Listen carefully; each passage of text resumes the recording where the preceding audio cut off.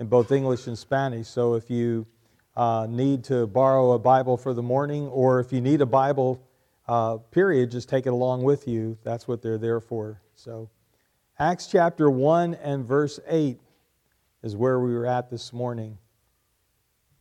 By the way, happy Valentine's Day to all of you. To all of you. Let's bow together in prayer. Our Heavenly Father, we do bow before you with thanksgiving for your love for us. And teach us to love each other, Lord. Thank you that we have the privilege, the opportunity to study your word, to learn your desires, to learn your mind, to learn your will. Thank you that your word is powerful and effective, that it can reach down to the innermost parts of us, change us, make us into the image of your Son. Thank you that your word is the content of our instruction, that your word can correct our paths if we are on the wrong track, that your word can correct our wrong doctrine, and that your word can train us in righteousness so we can serve you in the manner that you desire for us to do. Lord, we give you praise that we can be together on this day. We pray for those who are in places where perhaps the roads are slick, in dangerous situations. We pray for them, Father. We pray for wisdom for those who will be out in this weather. We pray for those first responders who must be out. Thank you for a warm building. Thank you for warm homes. Thank you for providing everything we need, our food, our clothing, our shelter. Lord, again, we thank you that we can study your word. We thank you for the salvation your Son purchased for us on Calvary's cross, without cost to us, but so costly to you. There's even one here this morning in this service or the second service who has never put their trust in Jesus, your Son. I pray that your Spirit would draw them this day and they would trust him and him alone for salvation. Now, Lord, guide us as we study your word, I pray in Jesus' name. Amen. What now? What now? Have you ever said those words? Perhaps a friend that you relied upon moved away and you say to yourself, what now? Who am I going to go to? Who am I going to confide in? By the way, that's a common occurrence at Del Rio Bible Church. In 23 years at Del Rio Bible Church, we have said goodbye to more people than I can count, as they've been sent on to other places, by the Air Force or Border Patrol or by some organization sending them on somewhere else. Some of them were integral to our ministry. While they were here, they were vital to what we have been doing. And so I have had occasion, and our elders have had occasion to say, what now? Who's going to take their place? But what now? Perhaps you've moved to a new place. And you say, what now? Or you're in a new situation, a new position, a new job, and you say, what now? I imagine Acts chapter 1, the disciples are kind of asking themselves that same thing. What now? Jesus has gone to Calvary's cross. He's died, been buried in the grave 3 days, resurrected from the dead. He's been with the disciples for about 40 days by the time we get to Acts chapter 1. He's been encouraging them, instructing them, getting them ready for what's next, but still They don't totally understand. As we saw in our passage last week, they're still asking him about the kingdom because in their minds, that's the next thing on God's agenda is the millennial kingdom. And Jesus said, no, that's not what I want you to be thinking about. That's not what I want you to be thinking about. And he tells them what their main duty is to be. He tells them what the main job of those of us who call ourselves believers in Jesus Christ, of those of us who are in the church, what is the main duty that you and I have? And you know that that is to witness from our study last week. And then shortly after explaining that to the disciples, what happens? Jesus is taken up into the air and taken away in what we call the ascension. And I can imagine the disciples looking at each other once again and saying, what now? What now? Well, what did they do? They listened to what he told them. He told them to wait for the power of the Holy Spirit, the empowerment, the enablement of the Holy Spirit to make them witnesses to him. They had that instruction. They knew they were to wait. They knew that when the time came, they were to witness. They had the Word of God. And we're going to see in this morning's passage that they had fellowship with each other and they had prayer. So the answer to what now is to listen to the Word of God. The answer to what now is to be with the people of God. The answer to what now is to pray and make our needs known to God. That's what these disciples would do. That's what we'll see in this section of Scripture this morning. As we discussed last week, we are to be witnesses. That's what Jesus told the disciples. In verse 7, it's not for you to know the times or dates the Father has set by His own authority. That is, don't worry about when the kingdom, the millennial kingdom, will be set up. But rather, verse 8, but you will receive power when the Holy Spirit comes on you, and you will be my witnesses. That's our primary responsibility. That's our primary duty. That's our one mission as individuals in the church, is to be witnesses to Jesus Christ.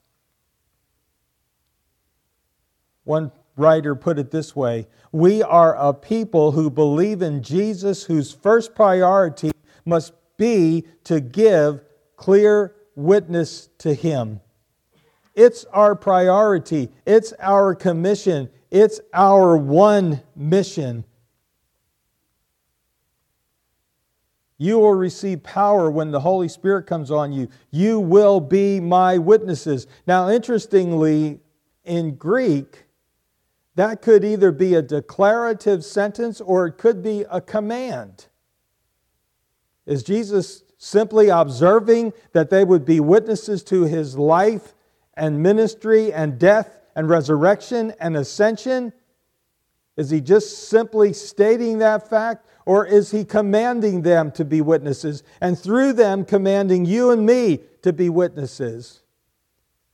Well, in chapter 1 and verse 8, it could be either. It could be a command or declarative statement. But I want you to turn with me to Acts chapter 10 and verse 42, where I think we'll find the answer. Acts chapter 10 and verse 42. This is the section where Peter is witnessing to Cornelius.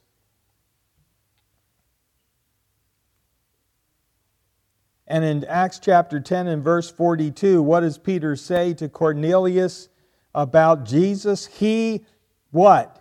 Commanded us to preach to the people and to testify that He is the one whom God appointed as judge of the living and the dead. All the prophets testify about Him, that everyone who believes in Him receives forgiveness of sins through His name. That settles it right there, right?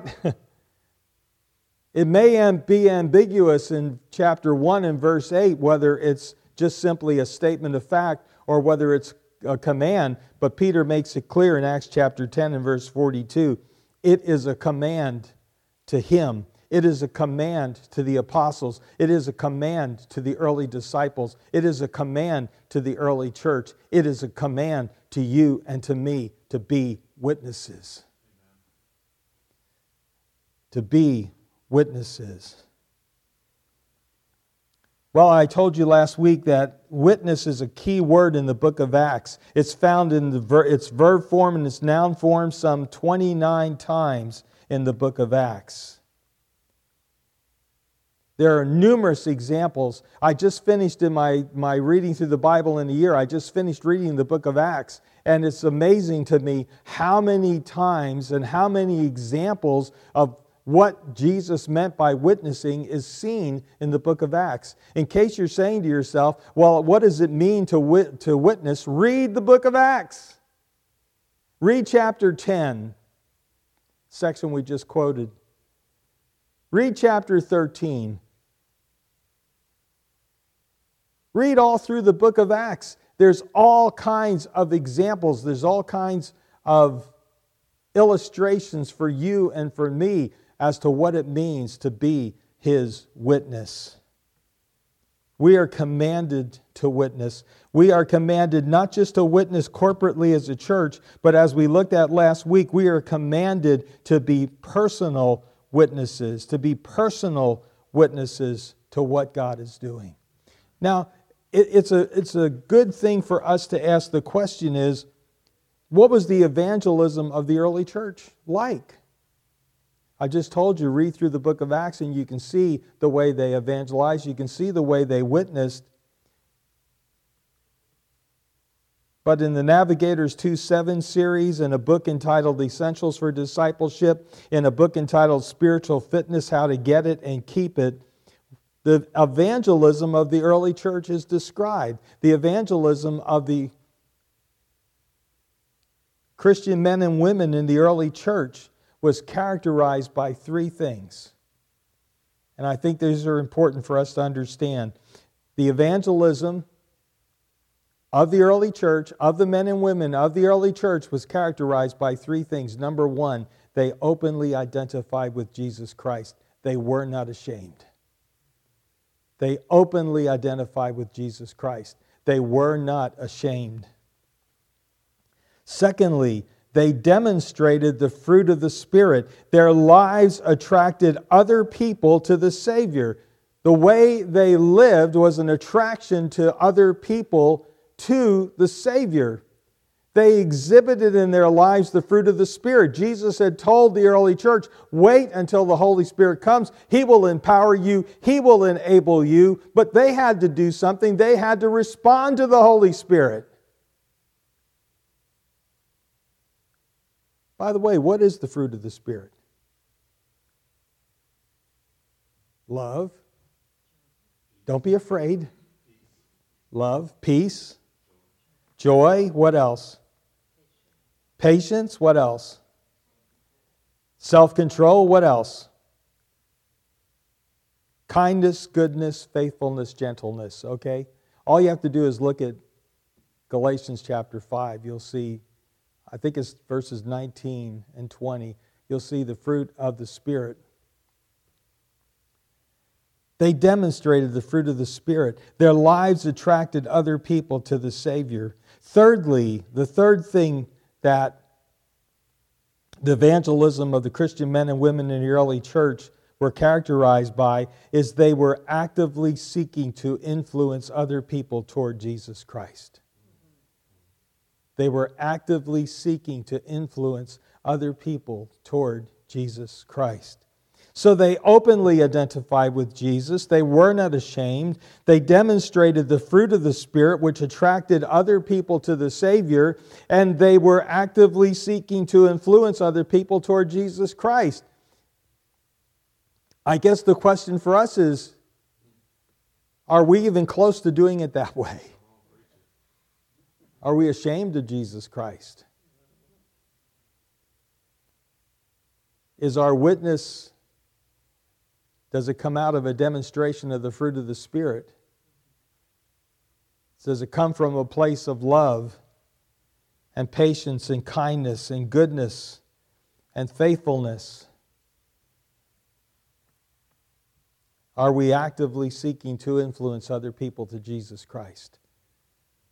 That was the example of the early church. The early men and women of the early church.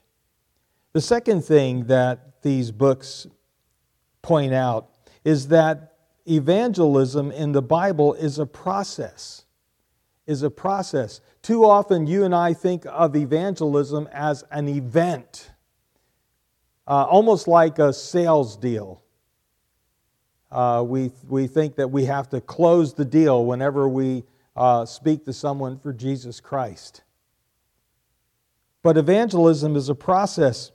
We have to recognize that. We have to recognize that it is not just an event. It is not just a salesman closing a deal.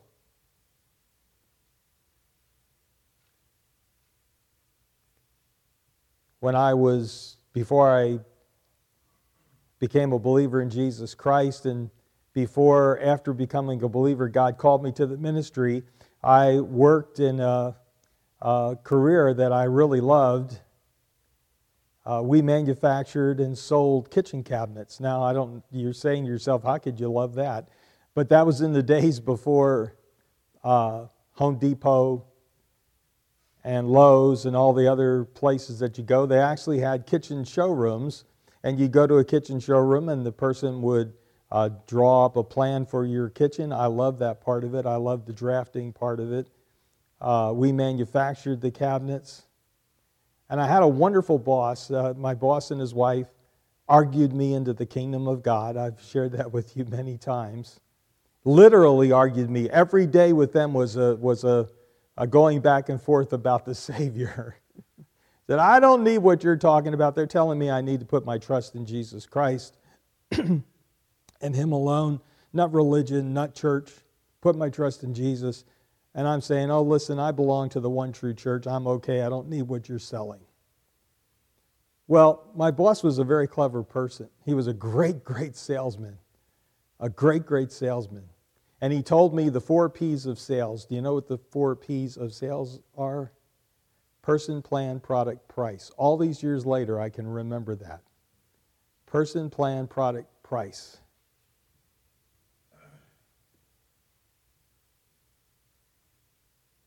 You sell yourself, you sell the plan that you've developed, that you drafted for their kitchen, you sell the product you have and how good it is, and then the price takes care of itself. That's the way he did it. Well, you know, sometimes we present Jesus like that. Person, plan, product, price. Like it's a sales situation. But as these writers have identified, evangelism is a process. It's not an event. 1 Corinthians, if you would turn to the book of 1 Corinthians chapter 3, Paul makes that very point. 1 Corinthians chapter 3, verses 5 to 9. What, after all, is Apollos, and what is Paul? Only servants through whom you came to believe, as the Lord has assigned to each his task. I planted the seed, Apollos watered it, but God made it grow. So neither he who plants nor he who waters is anything, but only God who makes things grow. The man who plants and the man who waters have one purpose, and each will be rewarded according to his own labor. For we are God's fellow workers. You are God's field, God's building. Paul said, I planted the seed, Apollos watered it, but it's God who made it grow. You see, evangelism is a process. And I think sometimes we have difficulty with evangelism. We have difficulty with witnessing. We have difficulty with fulfilling God's command to us because we think it's all on us. We think we have to close the deal. Person, plan, product, price.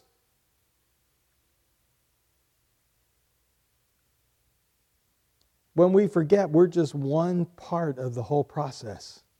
We may be the one who plants the seed, plants the Word of God in somebody's life. We may be one of the many people who water the Word of God in someone's life. But ultimately, it's not on us to see people saved. It is God who sees people saved. We do our job. We plant the seed. We water the seed. And God gives the increase. You know, we might be there at the end of the process. That's the place every one of us wants to be, right? We want to be at the end of the process. We want to be the one. I led someone to the Lord today. That's an awesome thing. That's an awesome thing to be able to say. But isn't it just as awesome to be able to say, I watered the seed in someone's life? I watered the seed in someone's life. Or I planted the seed. I was the one that planted the seed of the Word of God in their lives. And I'm trusting that God will bring along those who need to water it. And that He will give the increase. I think that's a great point. Lifestyle Evangelism Seminar defines evangelism this way: taking the initiative to help a person move one step closer in the process. Taking the initiative to help a person move one step closer in the process. I think that takes a lot of weight off us, doesn't it? A lot of pressure off us. What we're doing is moving a person one step closer to Jesus Christ. We may be at the end of the process. That would be awesome. We may be the ones who finally lead them to the Lord. But there was a long process before that of other people doing their job as well. Well, that's kind of how we might be a witness and how we might share our faith. Back in Acts chapter 1, Jesus said, you'll receive power, and this is verse 8, when the Holy Spirit comes on you, you will be my witnesses in Jerusalem and in all Judea and Samaria and to the ends of the earth. This gives us several things. It gives us, number one, the outline of the book. We've looked at that before. This is an outline of the book of Acts. As we see the gospel beginning in Jerusalem, moving to Judea, the next geographical section, moving outside Judea, outside Judaism to Samaria, and then moving beyond Samaria to the ends of the earth. Literally in Greek, that is the end of the earth, and probably is speaking of Rome, looking to Rome. Rome was 1,400 miles from Jerusalem, and surely in that day, it was the center of culture. It was the center of the world. So we have here, Jesus gives them an outline of what they are to be doing. And interestingly, it becomes the outline of the book of Acts. But there are several things that this shows us. It shows us that the message is not restricted to just one people. It is open to all people. It is not just restricted to one place. It is meant to go out to everywhere. Sort of think of it like a concentric circles. You have Jerusalem in the center, Judea is the next section out, Samaria the next section out, and then to the end or ends of the earth. If we were to apply that to our situation, we would begin where? Del Rio, Texas, right? Del Rio, Texas. And then you move out from Del Rio, Texas to possibly the state of Texas. Then from the state of Texas, you move out to the United States. And from the United States, you move out to the world. That's the idea. The message starts at home and moves further out and further out and further out. Instead of geographical, we can look at it personally. The message begins with us as we share with our families. By the way, that will be the hardest one you will share. Sharing with our families is often the hardest people to share with. By the way, that's where living out the fruit of the Spirit really helps. That's where it really helps with our families. We begin with our families, and then we move out to our neighbors. Then we move out to our co-workers, and the concentric circles keep growing and growing and growing. That's the way the gospel goes forth. That's the way Jesus said we are to witness. We will be His witnesses in Jerusalem, in all Judea and Samaria, and to the end, literally end of the earth. Now, verse 9 tells us that after He had said this, He was taken up before their very eyes, and a cloud hid Him from their sight. They were looking up intently into the sky as He was going. This is a description of Jesus' ascension, which is mentioned also in Luke chapter 24, verses 50 to 51. It's described as a being taken up, described as He was going, described as Jesus being taken from them. Charles Erdman, the great teacher of the Word of God, said Jesus went from temporal to eternal, from seen to unseen.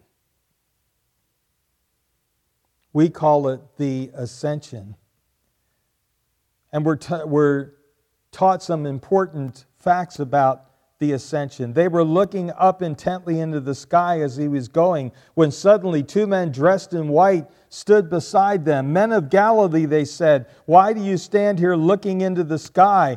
This same Jesus who has been taken from you into heaven will come back in the same way you have seen Him go into heaven. His return will be personal.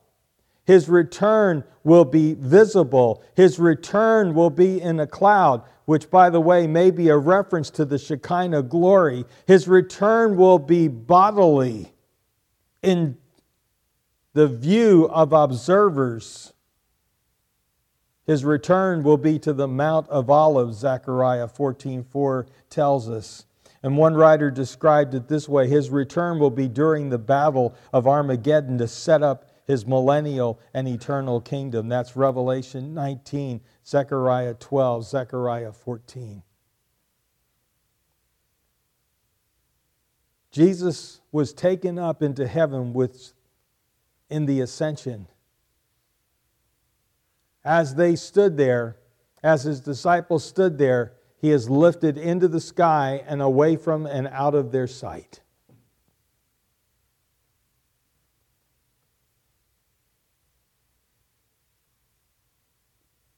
One writer said that in Acts chapter 1, verses 9 to 11, Luke insists that the Christian mission must be based on the ascended and living Lord who directs His church from heaven and who will return to consummate what He has begun. His return will be visible. His return will be bodily. His return will be personal. It's important for us to understand, not returning in a spiritual way, but returning in an actual bodily, visible way. There are 4 implications of the ascension. 4 implications of the ascension. Number 1, it is the conclusion of Jesus' earthly ministry in bodily form. It's the conclusion of Jesus' earthly ministry in bodily form. Now, there's 2 important words in there. One is earthly ministry, because Jesus still continues to minister through you and through me. But He's not here bodily doing it. He's doing it through us. He's doing it through us. But the ascension was the conclusion of His earthly and ministry in bodily form. He is continuing to minister from heaven.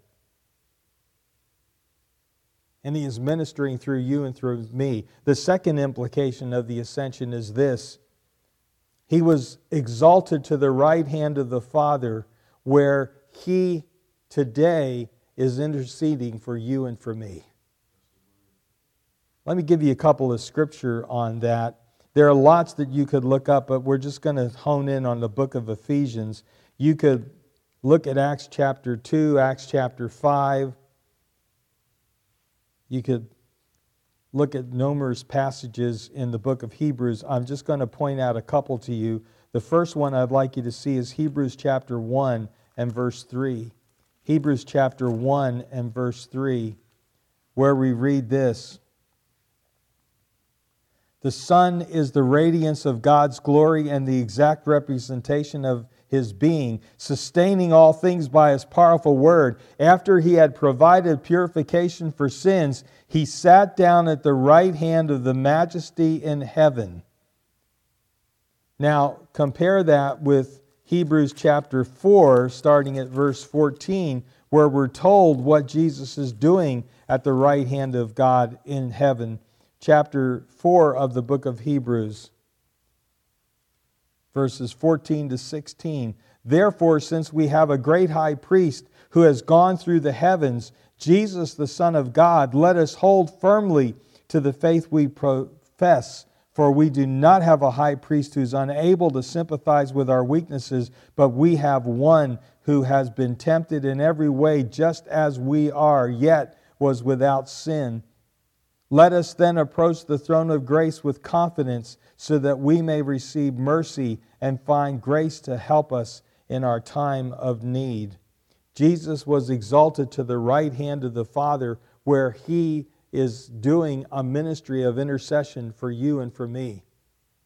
A ministry of intercession for you and for me. 1 John chapter 2 and verse 1 is another place where we are told what Jesus is doing as He is at the right hand of the Father in heaven.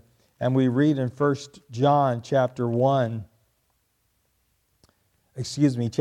and verse 1, My dear children, I write this to you so that you will not sin. But if anybody does sin, we have one who speaks to the Father in our defense, Jesus Christ, the righteous one. He is the atoning sacrifice for our sins, and not only for ours, but also for the sins of the whole world.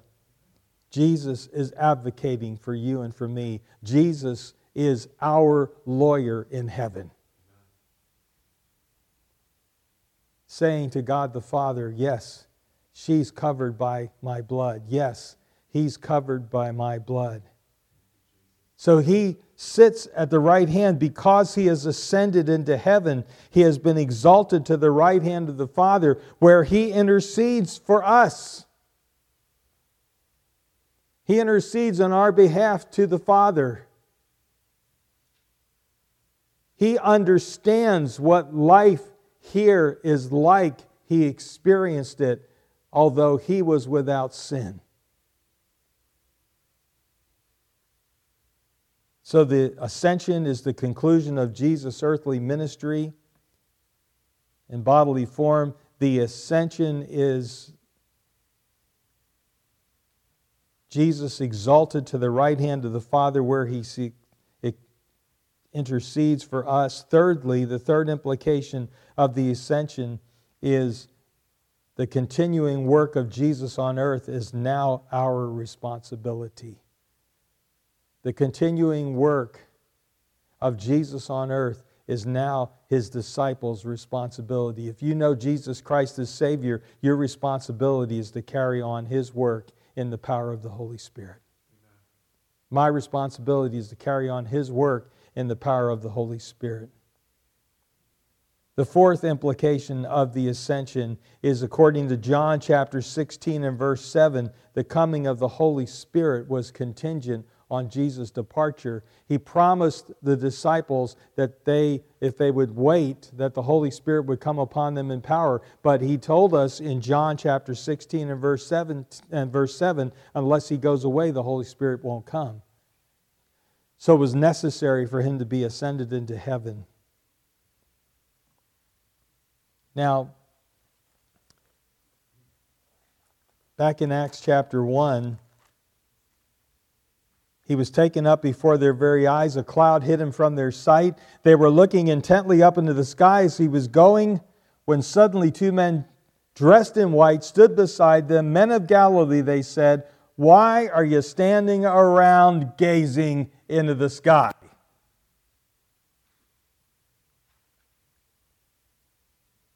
This was no time for mourning. This was no time for mourning His passing into the heavenlies.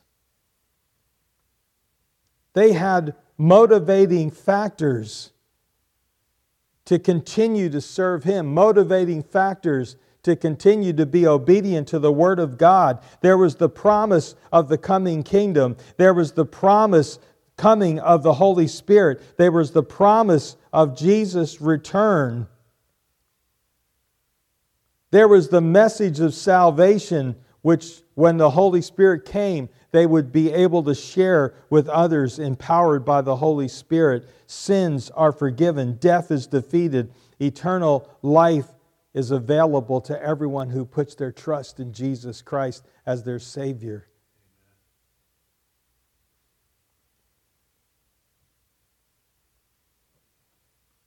There would be work for them to do. There would be work for them to do. Well, as we continue in verse 12, then they returned to Jerusalem from the hill called the Mount of Olives, a Sabbath day walk from the city. Now, what that basically means is on the Sabbath day, you were allowed to walk so many steps. You're only allowed to walk so many steps. It covered approximately 3,000 feet, a little more than a half mile, is all that a Jew could walk on the Sabbath day. That's why it's called a Sabbath day walk. They returned to Jerusalem from the Mount of Olives, which was east of Jerusalem. They returned to Jerusalem in obedience to the Lord. You know, the natural tendency would have been to flee Jerusalem because it was a place of danger for them, and their homes were in Galilee, so the tendency for the disciples would be to flee Jerusalem, to go back to their homes in Galilee. But they had been told to wait. They've been told to wait. God often allows us to be where we don't wish to be.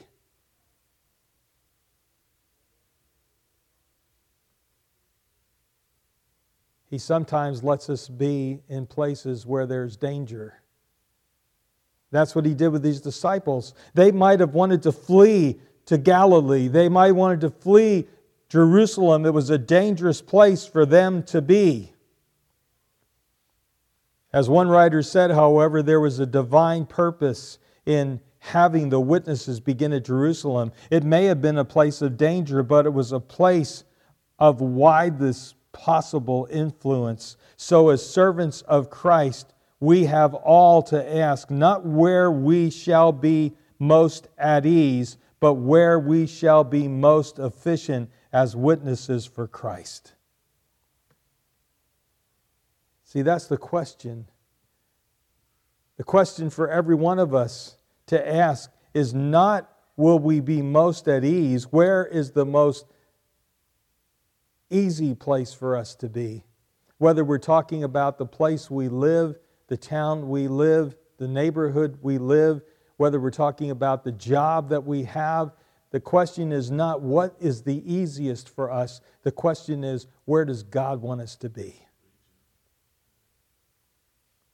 I got orders for Del Rio, Texas. Everybody hates going to Del Rio, Texas. Not everybody.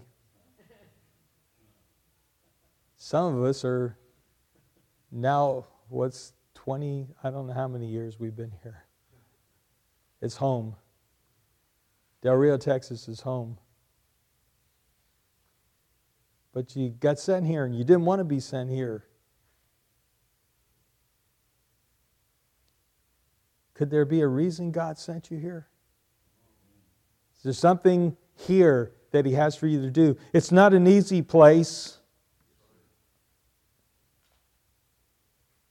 But as the writer said, we have to ask the question, not where will I be most at ease, but where will I be most efficient as a witness for Christ? And the writer goes on to say, and to remember very often the presence of adversaries makes the door great and effectual. In other words, often the gospel goes forward where there are adversaries in a greater way than it goes forward where people are friendly to it. We always think that we have to be in a friendly situation in order to witness to others around us. And sometimes God places us in a situation where it is not friendly to the gospel.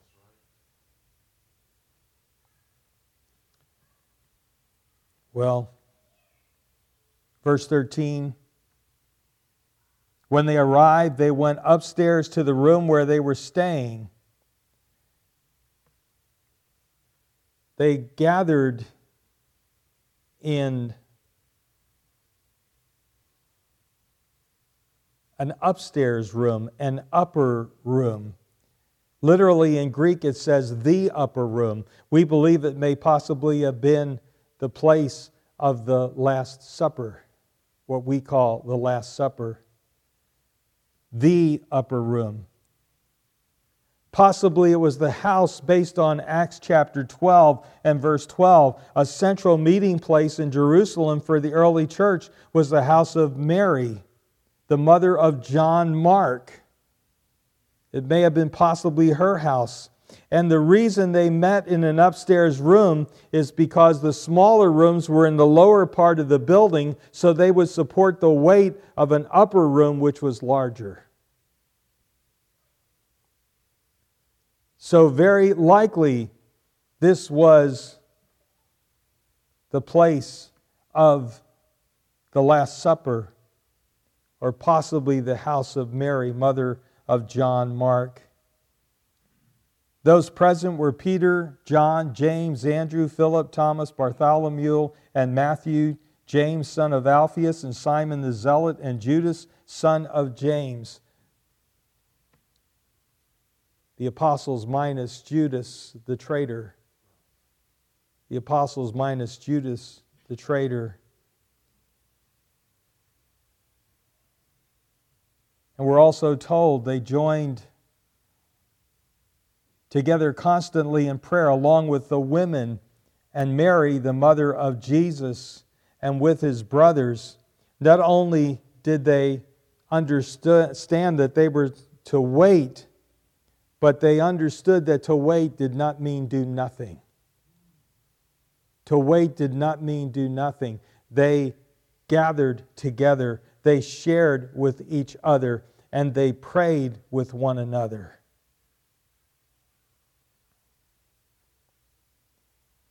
By the way, only 3 of the 11 apostles mentioned here are mentioned again in the book of Acts. Only 3 of the apostles mentioned here are mentioned in the book of Acts. Can you guess who they were? Peter, James, and John are the 3 that are mentioned later in the book of Acts. None of the rest of this group are mentioned again in the book of Acts. Well, they gathered together in prayer. Prayer was a feature of the early church. Both individuals and the church together prayed. Prayer is mentioned 31 times in the book of Acts. 31 times prayer is mentioned in the book of Acts. Acts 2:42 tells us they devoted themselves to prayer. Acts chapter 4 verses 23 to 31 said prayer gave them boldness to witness. Acts 6:4, prayer was a central ministry of the 12. Acts 12 verses 1 to 11, they prayed together as a church when Peter was in prison. Acts 13, they prayed before sending off Barnabas and Saul on the first missionary journey. Stephen prayed, Peter prayed, John prayed, Cornelius prayed, Paul prayed, and Paul and Silas prayed Prayer was a feature of the early church. Alexander Solzhenitsyn, in a sermon to America in 1978, said this: "We have placed too much hope in politics and social reforms only to find out that we were being deprived of our most precious possession, our spiritual life." Eugene Peterson, commenting on this, said a significant number of people are actually doing something about Solzhenitsyn's concern. That work is prayer. That work is prayer. And he goes on to say, prayer is political action. Prayer is social energy. Prayer is public good.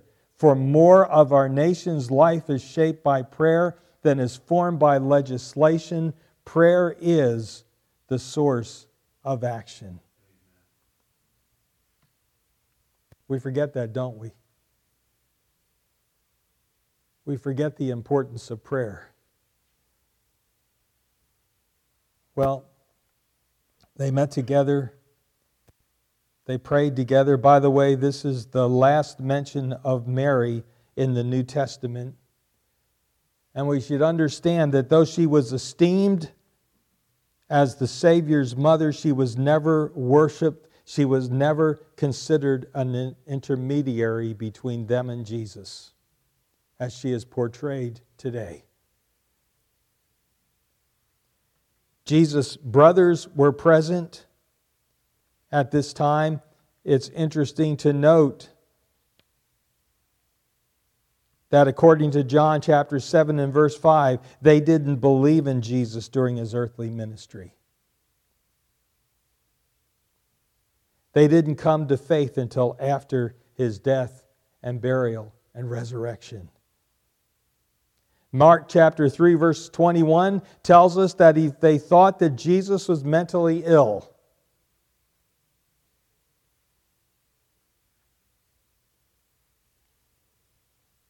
But later they came to faith. Jesus' half-brother James became the leader of the Jerusalem church. He wrote the book of James. Judas, or Jude, as he is called, another half-brother of Jesus, wrote the book of Jude. Apparently, the resurrection led to their conversion. Well, this was a time for the disciples of unity and obedience and prayer. The answer to the question, what now, is the same whether you're talking about Jesus being taken up from the disciples, the apostles, or you're talking about the what now of your life and my life. The answer is the same. We wait. We seek out God's word. We seek out the comfort of other believers, and we pray. Let's bow together. Lord, thank you. Thank you for the example of the early church as they obediently waited for the coming of the Spirit.